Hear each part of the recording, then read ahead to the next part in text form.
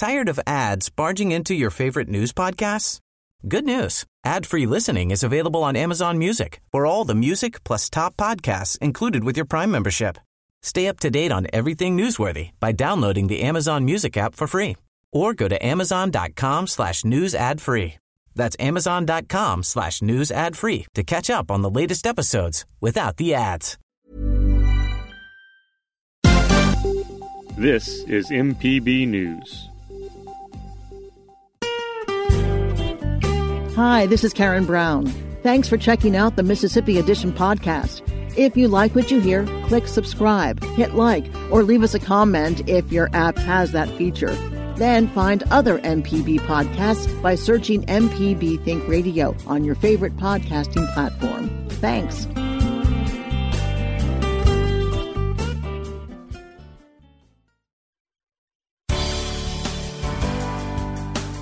Good morning. It's 8:30 on Thursday, May 21st. I'm Karen Brown, and this is Mississippi Edition on MPB Think Radio. On today's show, I have every intention of fixing our problems. Our prison system is broken, but we are doing everything we can to repair it. The governor announces his nominees for corrections and public safety leadership. Then, casinos reopen their doors today. We look at how the 2-month shutdown impacted Mississippi's gaming industry and what patrons can expect when they return. Plus, in our book club, the photographs of a Neshoba County woman that illuminate the galvanizing events of the Jim Crow era in Mississippi. This is Mississippi Edition. Governor Tate Reeves is nominating new chiefs for the state's corrections and public safety agencies. Reeves announced the nominations during his daily press briefing yesterday. The first-term governor inherited a prison crisis that came to a fever pitch late last year as violence spread through the system. Reeves addressed the crisis, saying the crisis highlighted the systemic problems within the Department of Corrections. After the election, but before I assumed office, Mississippi was rocked by violent riots in our prison. 5 inmates died violently in a single week, and some escaped in the chaos. It was personally horrifying for me and many others across this state and across this country. I personally visited Parchment and other prisons throughout our system.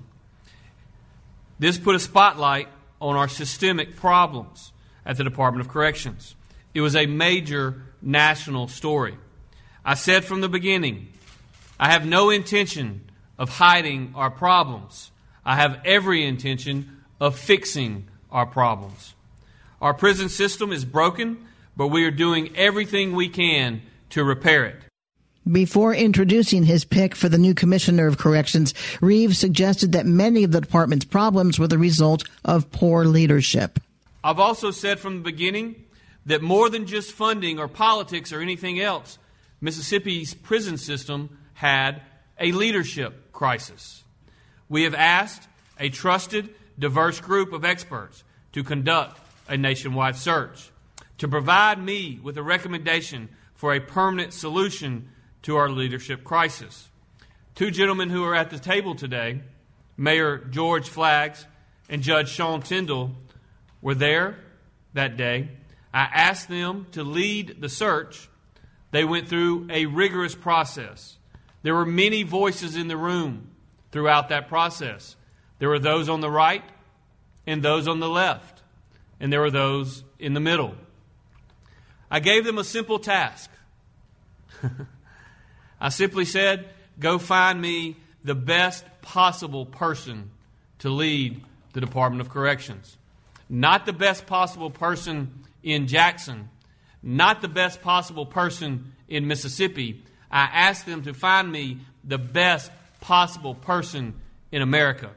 The best possible person in the eyes of Reeves and the committee is Burl Cain, the former warden of Louisiana's Angola prison.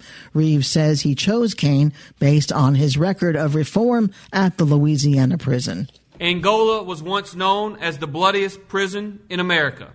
It was racked with violence, and it failed the staff, the inmates, and the citizens who relied on it to provide justice. Then, a man named Burl Cain entered the picture. He brought faith, security, safety, dignity, and pride to the prison. They went from beatings to Bible studies. He transformed America's bloodiest prison into the model of success for the nation. Inmates who were previously on lockdowns for fear of violence were now working productive jobs, handling power tools, and moving freely throughout the grounds. They were able to accomplish this by treating even the most violent criminals as human beings who are capable of reform and deserving of respect. He has brought that success story to the world. He is a nationally cited expert in the conversation around corrections. He has brought faith-based programs to the country. In his job interview with us, he raised the need to treat all prisoners with the dignity and respect that they have earned as men and women created in the image of a loving God. I believe that Burl Cain can bring hope to the inmates that are struggling. Time and time again, that was expressed as a sincere goal.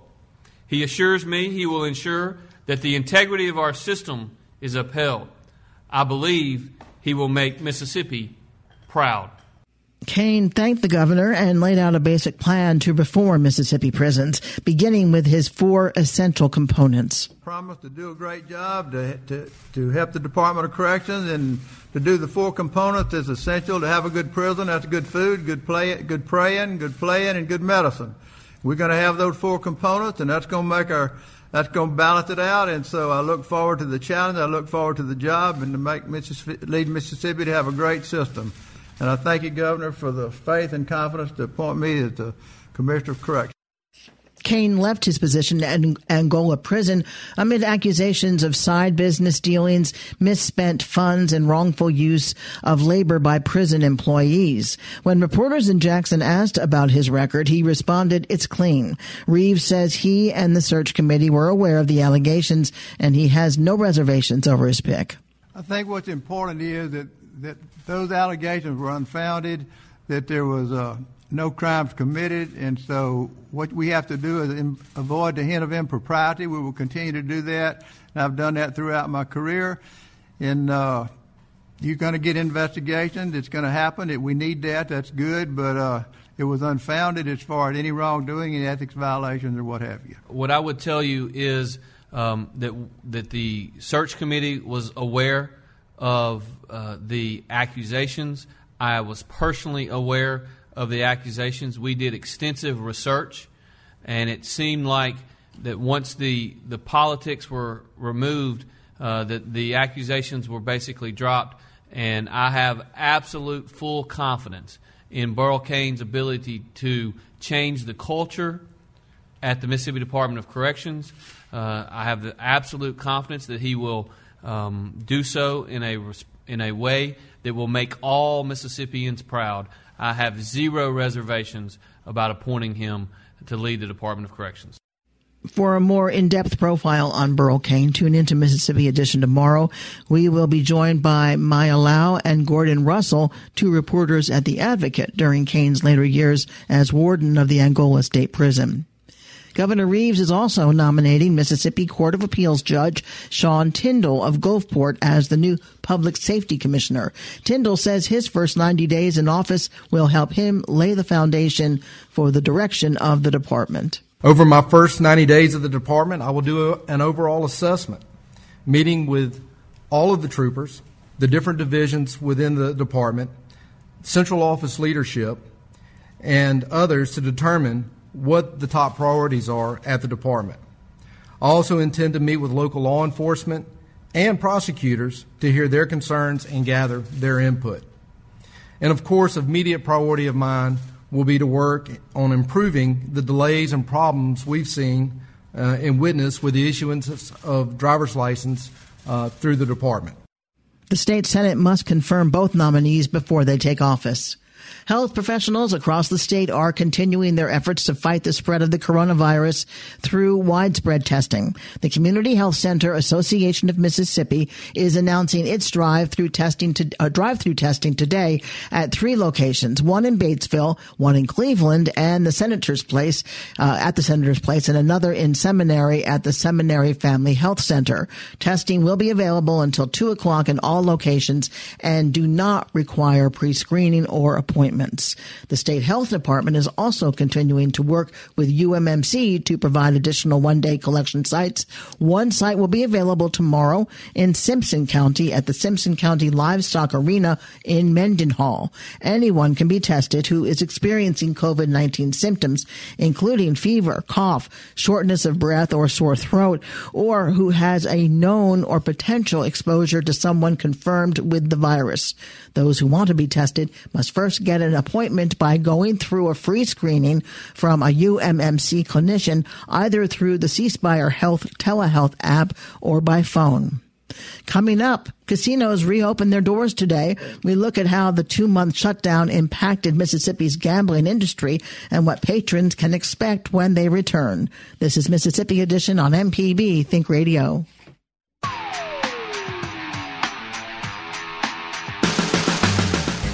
I'm Allison Walker, the Lady Auto Mechanic, host of AutoCorrect. If you're enjoying this podcast, try my podcast, AutoCorrect. We help steer you in the right direction with your car problems. Find me on any podcast platform or at autocorrect.mpbonline.org.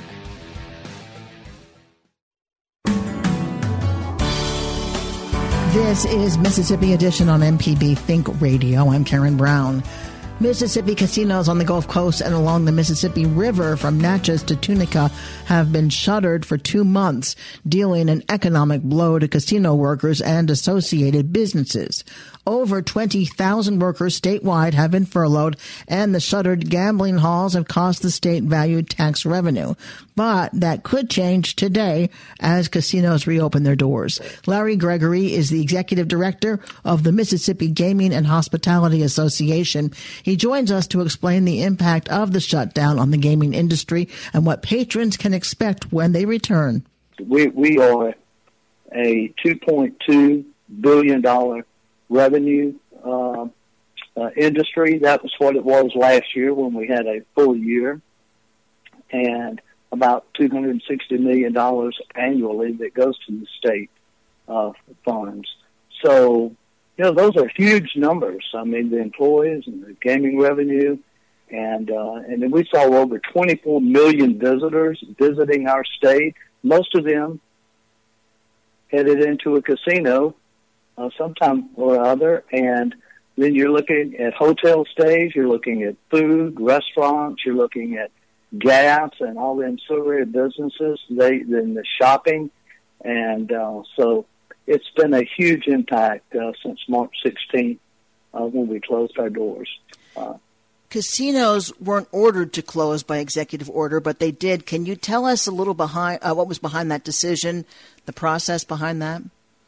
Well, we, along like other businesses, knew our day was coming, and we saw the restaurants closing and all of the hair salons and such, and we knew we better prepare for that.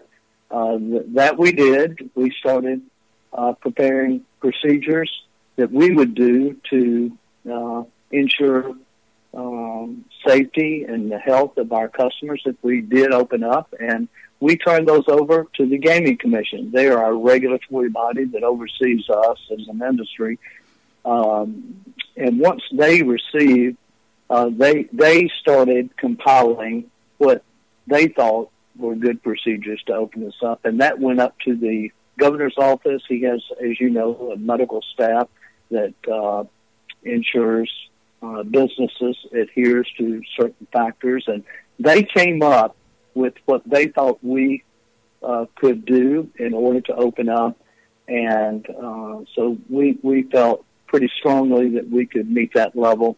And so we started to begin those procedures a week or so ago in order for us to be ready to be open Thursday morning. Now, we know that the health department has recommendations about cleanliness. The governor has issued guidance in reopening. Does the Mississippi Gaming and Hospitality Association also have its own list of guidelines for reopening? No, we don't. We have to adhere to what the state health officer has given us. They have given us a list of things to do in our casino, from coming in the door and placing signage and to be placed all around the casinos. That includes face masks for all employees. We're going to encourage all guests, of course, to wear face masks. There can be no entertainment, nothing with any huge gatherings at all. So all that is out. Our entertainment, that is a big portion of our industry, will no longer be until later. And, we'll close parts of our casino each night for a deep cleaning. That is mandated, so we'll do that. And then just in the basic operations of our casino, the slots, the table games, the slots have to be strategically placed to observe the social distancing, disinfectants on all of the slot machines for people to wash their hands, and table games, seating appropriately, spaced, and to provide that social distancing there. Of course, disinfectants will be there, and so cards will be. You may have only two people at a table to maintain that 6 foot distance. No, there'll be one. There'll be three. There'll be one on the far end, one in the middle, and one on the other end. And what about the craps tables? Well, there's a limited amount of people there. I think there's 4. I cannot remember the exact number. I believe it's 4 per craps table, and the dice have to be clean on each roll, and because you could imagine people touching or blowing the dice. That's a habit that gamblers do, and so we're very cognizant of that. So they will be clean on each roll. What would you like to tell people? I mean, you've just told us how steps are being taken to make sure that it'll be clean and safe, but what will you tell people who are still reluctant to come out of their homes for one, but to go back to the casinos? Well, there's a lot of uncertainty in today's environment. We have a smarter guest that they're watching television just like I am and like a lot of other Mississippians, and I think this is the first step, the toe in the water, to see how warm it is, and should I go any further? And I think, once they go in and they see, and I've been there, our team members have been working here the last week or so getting it ready, and anyone knows our industry knows that we do it right. We have a lot of guests, a lot of employees we're responsible for. And this is not something we're going to second guess or kind of skirt around or circumvent the rules. I mean, we treat it seriously. Our state leadership has put that burden on us to ensure the safety and the health of these employees and our guests, and to welcome them back. And we're going to meet that. And I think it will not take long for our guests to see that we've done it right, and they can feel confident coming back into a casino. Larry Gregory is the executive director of the Mississippi Gaming and Hospitality Association. Larry, thank you so much. You're welcome. Coming up in our book club, the photographs of a Neshoba County woman that illuminate the galvanizing events of the Jim Crow era in Mississippi. This is Mississippi Edition on MPB Think Radio. Did a contractor ever tell you the price of something and it sounds so high you think, maybe I'll try it myself? Some jobs just aren't that difficult, and yes, you can do it. If you want to find out how to do those things, listen to Fix It 101, podcast everywhere. This is Mississippi Edition on MPB Think Radio. I'm Karen Brown. Few may remember Florence Mars, a white woman in Mississippi who picked up a camera to depict the Jim Crow era. It was the murder of 3 civil rights workers in Neshoba County, her county, that motivated her. 100 of her photographs, most taken in the decade between 1954 and 1964, are included in the book Mississippi Witness, The Photographs of Florence Mars. Co-editor James Campbell tells us about his conversations with Mars, who died in 2006. She told me that in 1954, when the Brown v. Board decision came and she saw the reaction that it provoked, she realized that the world she'd grown up with, this kind of rural, black and white world of Neshoba County, was about to change. So she bought herself a camera, built a homemade darkroom in an upstairs hallway, and started to take thousands of pictures, determined to document this rural order that she knew was about to disappear. After the murders happened in 1964, part of what made them so notorious nationally was not just the fact that two of the victims were white, but it was also the way in which so many people in Neshoba County contrived to live down to every northern stereotype about white recalcitrants. They refused to cooperate with the FBI. They heckled people searching for the bodies. They assaulted journalists who were covering the case. Very few people in the town were willing to speak out and condemn the murderers. Even people who certainly knew and believed that what had happened was wrong. And Florence Mars was just one of the few who did. She cooperated with the FBI. She spoke with community leaders, urging them to speak out. She testified in a federal trial that exposed the vicious treatment of local black people by authorities. And ultimately, she paid a price for that. It seems that there are those direct-on photos, primarily of the African Americans, but the pictures of white people seem to be taken without them knowing about it. I think there certainly are some candid photos in the collection. And I think you're right. More of those photos are of white people. And it's interesting to speculate why she was able, it seems, to develop a kind of bond of trust and intimacy with the black people that she was photographing, whereas many of the photos of white people do have a more fugitive cast, as if somehow they're less comfortable being photographed. I don't know. I mean, probably 80% or more of the photos in the book are of black Mississippians. But that's a very good observation. I think more of the white photographs have a fugitive aspect. There was one that I just really can't shake, and that was of a black man in blackface, seemingly entertaining four white men. Yep. He's got that big white clown makeup around his mouth. It just comes across as very degrading, and then white men are smiling and laughing at him. There's a history here. Blackface is the premier form of popular entertainment in the United States for most of the 19th century. And the performers who undertake it are not just white people, but black people. The last touring blackface minstrel troupe in the United States is a Mississippi-based troupe called the Rabbit's Foot Minstrels. They're founded in the early 20th century, and they tour through the 1950s. And the performers and the owners of the troupe are black. What historical perspective is most significant, do you think, from this book? Part of what I found very moving about the book is just the way in which it reminds us not only of the kind of extraordinary human capacity for dignity and for living lives of meaning and purpose, even in contexts of utter oppression. Because the people in her photographs, they're living in circumstances of great poverty and violence, but they're also people of such transparent dignity and strength and resiliency. And I think that's, in some ways, the most compelling message of the entire book. There's a photo in the collection that haunts me. It's a photo of a black woman, clearly a domestic worker, bathing a small, naked white child who's standing in a galvanized bucket on a porch.